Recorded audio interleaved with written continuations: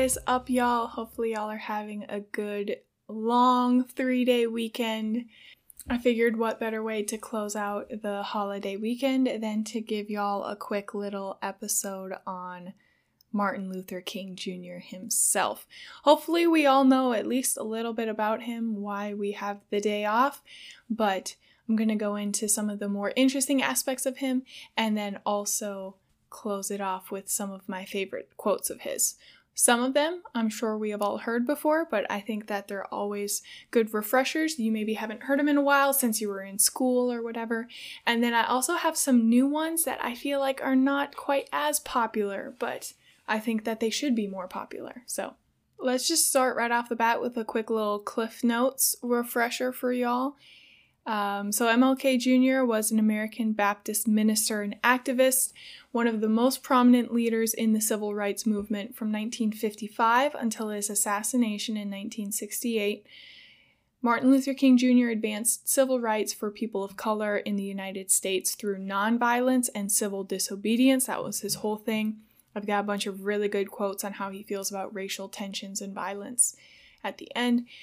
He was inspired by Christian beliefs and the nonviolent activism of Mahatma Gandhi. He led targeted nonviolent resistance against Jim Crow laws and other forms of discrimination. He was huge on marches. He led marches for the right to vote, desegregation, labor rights, and other civil rights. He oversaw the 1955 Montgomery bus boycott. Later, he became the first president of the Southern Christian Leadership Conference. And then as president of that, he led the unsuccessful Albany movement in Albany, Georgia. He also helped organize some of the nonviolent 1963 protests in Birmingham, Alabama. King was one of the leaders of the 1963 March on Washington, where he delivered his famous "I Have a Dream" speech on the steps of the Lincoln Memorial. It's a beautiful setup. I highly recommend if you guys are ever in the DC area on the East Coast, go check it out. The civil rights movement achieved pivotal legislative gains in the Civil Rights Act of 1964, Voting Rights Act in 1965, and the Fair Housing Act of 1968. Now, he was not actually born as Martin Luther King Jr. His official birth name was actually Michael Luther King Jr., but in 1934, so just a few years, he was 5 years old, his father was a pastor at a Baptist church in Atlanta, and he had traveled to Germany, and he became very inspired by the Protestant Reformation leader Martin Luther. And as a result, King Sr. changed his own name as well as that of his 5-year-old son. And that's how we have Martin Luther King Jr. today. Also, interestingly enough, the holiday is supposed to be for his birthday, right? But his birthday is January 15th. Which in 1929, when he was born, that was on a Tuesday. We have this kind of silly, insignificant law called the Uniform Monday Holiday Act, just to make dates consistent, that holidays are on a Monday. And so that's why it is always celebrated on a Monday and not on his actual birthday. The earliest it can be is January 15th. The latest it can be in the month is January 21st, but it is always celebrated on the third Monday of January every year. And the holiday actually technically replaced Civil Rights Day, but that didn't come for a while after Martin Luther King Jr. was assassinated. So the campaign for an actual federal holiday to celebrate his birthday started basically immediately after his assassination in 1968. So right after his death, a Democratic representative from Michigan and a Republican from Massachusetts introduced a bill to Congress to make his birthday a national holiday. And the bill first came to a vote in the House of Representatives in 1979. So that's already a good chunk of time after his assassination, but it fell short by 5 votes. Some elected officials claimed that, quote, a holiday to honor a private citizen would be contrary to long-standing tradition, which is technically true in a way. There's only 2 other figures that have national holidays in the United States, and that's George Washington and Christopher Columbus. Another rejection reason was good old capitalism. So a paid holiday for federal employees would be too expensive. President Ronald Reagan finally signed the holiday into law in 1983, but it was first observed 3 years later on January 20th, 1986. I don't personally understand that 3-year gap, but apparently American politics is beyond me. Many states initially resisted the observance because of political beliefs. Some states like Arizona rejected it because he was not a president or an elected public official. Other states just hid it behind alternative names, or they combined it with other holidays. It wasn't officially observed by all 50 states until 2000, which is insane to me, blows my mind. But one of his biggest accomplishments, or at least acknowledgments of his accomplishments, I think would be him earning the Nobel Peace Prize in 1964. If you really boil down what exactly he's remembered for and what makes him like such a great icon and a world leader, was his nonviolent resistance to achieve equal rights for African Americans. And ultimately, that's what earned him the Nobel Peace Prize. He was only 35 years old when he earned the Nobel Peace Prize, and that makes him the youngest man to receive it. Now, unfortunately, in America, we can't have nice things. So, on the evening of April 4th, 1968, while standing on the balcony of his motel room in Memphis, Tennessee, where he was supposed to lead a protest march for some union strikes, he was assassinated by James Earl Ray, an escaped American convict. Now, this was not the first assassination attempt or threat on Martin Luther King Jr., but this one, I feel like maybe I very well, probably more likely, I'm going into a rabbit hole of U.S. conspiracy theories here, but you know what? We're along for the ride. So, I feel like there's maybe a little bit more than meets the eye with this assassination. Now, he was assassinated April of 1968. James Earl Ray was not arrested until June 8th, 1968. He was arrested in London, England, and charged with the assassination of the civil rights leader, MLK Jr. And I think what kind of tips me off to the fact that there might be more to this than just what we present in textbooks in school. I'm gonna read just the backstory, and you tell me if it sounds if anything sounds a little bit familiar, like something we have heard before in political history in the United States. King was fatally wounded by a sniper's bullet while standing on a balcony outside his second-story room at the Motel Lorraine. That evening, a Remington 30-06 hunting rifle was found on the sidewalk beside a rooming house 1 block from the Lorraine Motel. During the next several weeks, the rifle, according to eyewitness reports, and fingerprints on the weapon all implicated a single suspect, escaped convict James Earl Ray. A 2-bit criminal, Ray escaped a Missouri prison in April 1967 while serving a sentence for a holdup. In May 1968, a massive manhunt for Ray began.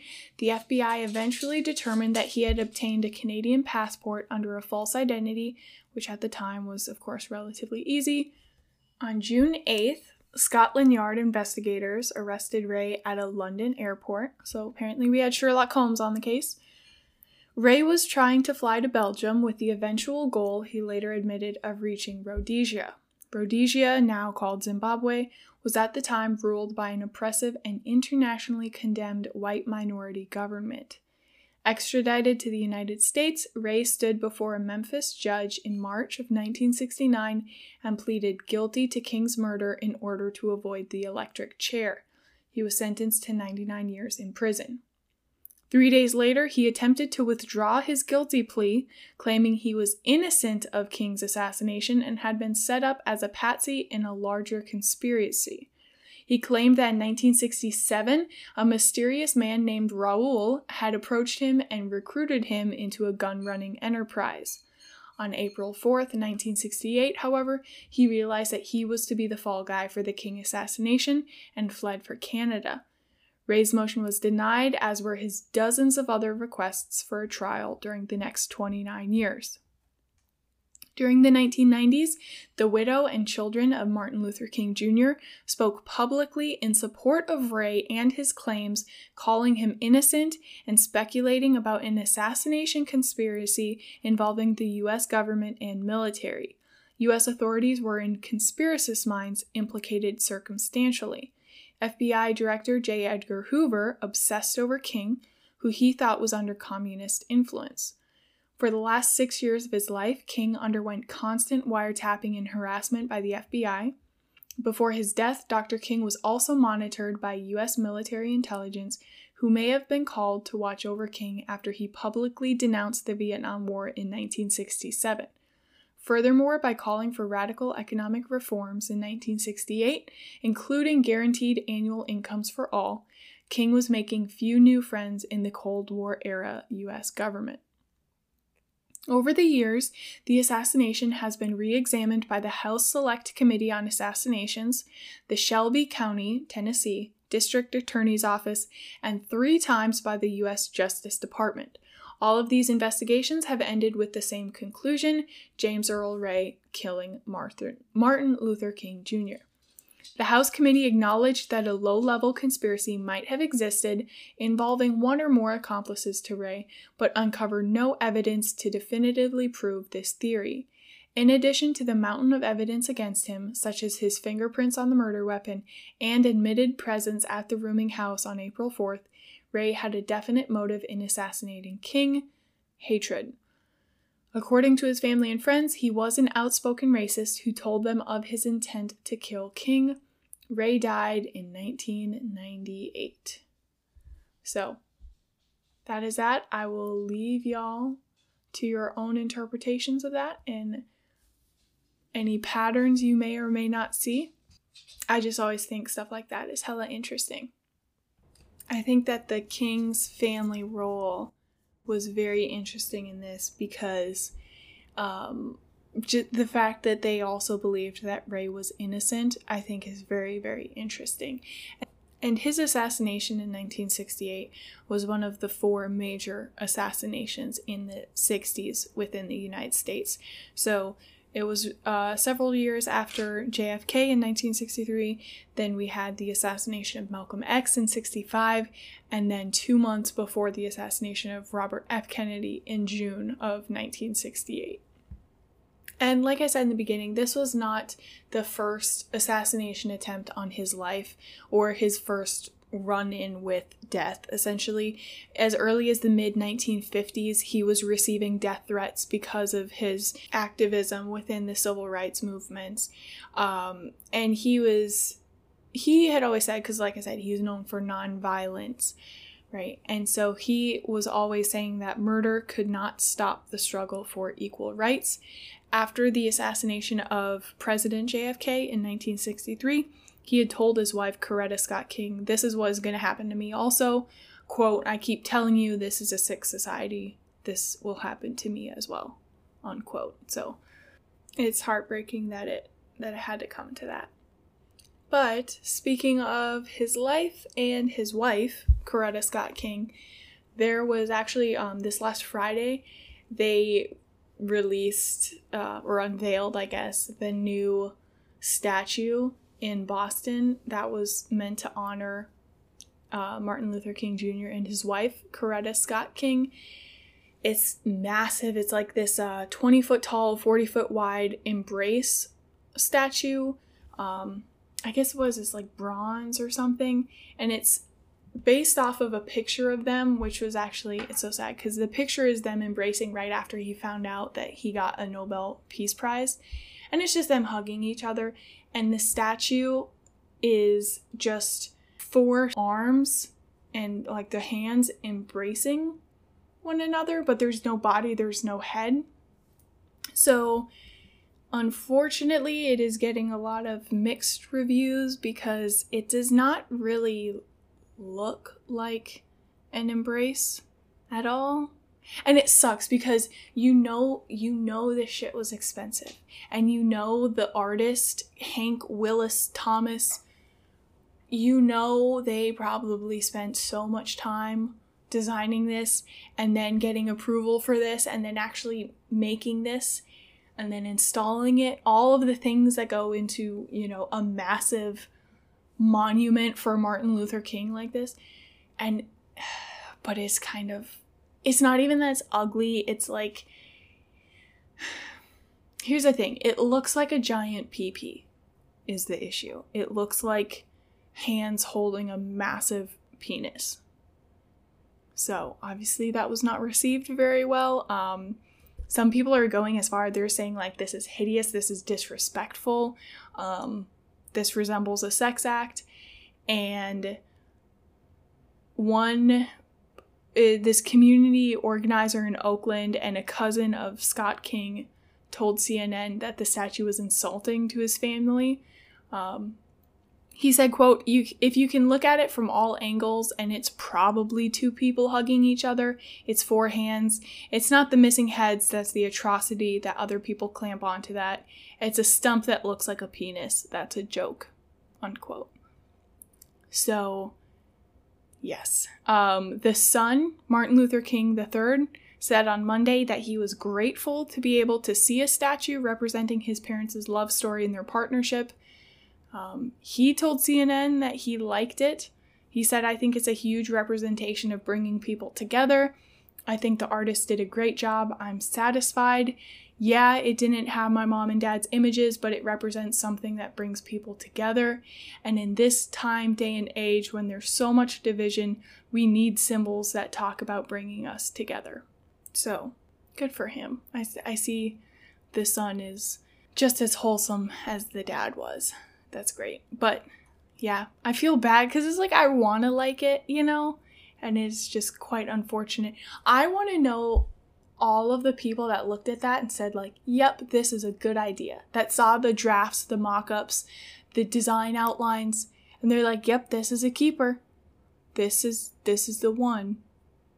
That's what I want to know. But as I'm wrapping this up, I promised y'all quotes, so I will deliver. Here are some of my favorite ones that are very, very common and very popular. Darkness cannot drive out darkness, only light can do that. Hate cannot drive out hate, only love can do that. I have decided to stick with love. Hate is too great a burden to bear. Faith is taking the first step even when you don't see the whole staircase. Life's most persistent and urgent question is, what are you doing for others? Our lives begin to end the day we become silent about things that matter. The ultimate measure of a man is not where he stands in moments of comfort and convenience, but where he stands at times of challenge and controversy.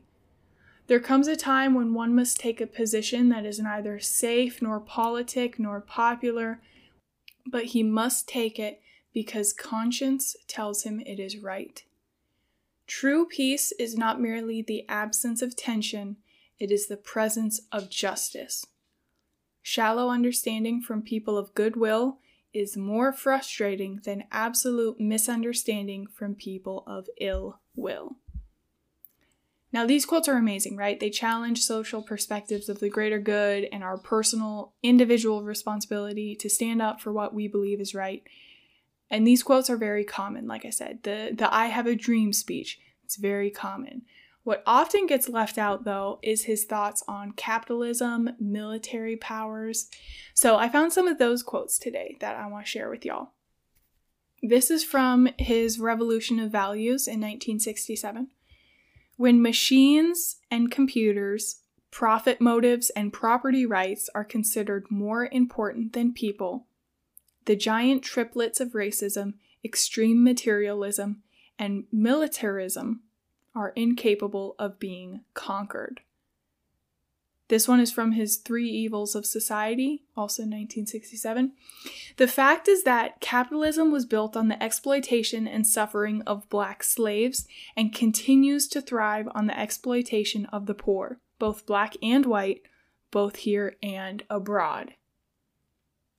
So, I mean, if you kind of look at how many sweatshops are still open, blows my mind. But you know what? We allow it because... Actually, I don't know why we allow it, but Honestly, I don't really know how to fix that. So, next quote. A nation that continues year after year to spend more money on military defense than on programs of social uplift is approaching spiritual death. This is from Beyond Vietnam, 1967. Couldn't agree more. Can't say much more on that. The problems of racial injustice and economic injustice cannot be solved without a radical redistribution of political and economic power. That's also from his The Three Evils of Society. Oh, Marshmallow likes that one. He supports that one. He said that's his favorite. This one is from Letter from a Birmingham Jail in 1963, so a little bit earlier than the other quotes. And this is the one where he was talking about shallow understanding from people of goodwill, yada yada. But then he continues on to say, lukewarm acceptance is much more bewildering than outright rejection. And I love that one so much. It's so good. And this one too is kind of throwback to my episode on homelessness, because y'all know how I feel about how we treat the homeless community. True compassion is more than flinging a coin to a beggar. It comes to see that an edifice which produces beggars needs restructuring. I mean, there's a reason why he's the king, you know? It's just so good. Loose and easy language about equality, resonant resolutions about brotherhood fall pleasantly on the ear, but for the Negro, there is a credibility gap he cannot overlook. He remembers that with each modest advance, the white population promptly raises the argument that the Negro has come far enough. Each step forward accents an ever-present tendency to backlash. That was from Where Do We Go From Here in 1967. This is another quote from that same publication. Why is equality so assiduously avoided? Why does white America delude itself, and how does it rationalize the evil it retains? And then this one I love so much. I know I've talked about this before with the Black Lives Movement, and how we twisted that entire narrative. But here's the quote. I think that we've got to see that a riot is the language of the unheard. And what is it that America has failed to hear? It has failed to hear that the economic plight of the Negro poor has worsened over the last few years. That was from a 60 Minutes interview in 1966. So if y'all have some free time, if you want to, I highly recommend actually look at some of his speeches. Like, actually read his entire I Have a Dream speech. Look at some of these publications that he put out, The Three Evils of Society, or Letters from a Birmingham Jail. Any of those, right? Any of the things that he's put out, any of the publications. Actually read them. They are so excellent, and they are still, unfortunately, so applicable today. I love them so much. But, yes. That is just a little snippet on Martin Luther King Jr., why we celebrate him as a holiday, and hopefully y'all learned something today. Hopefully you take some of his words to heart and you can apply them to your lives, and I hope y'all are out there making good choices, being a decent human being, making Martin Luther King Jr. proud, and I will catch y'all next week. Okay, bye!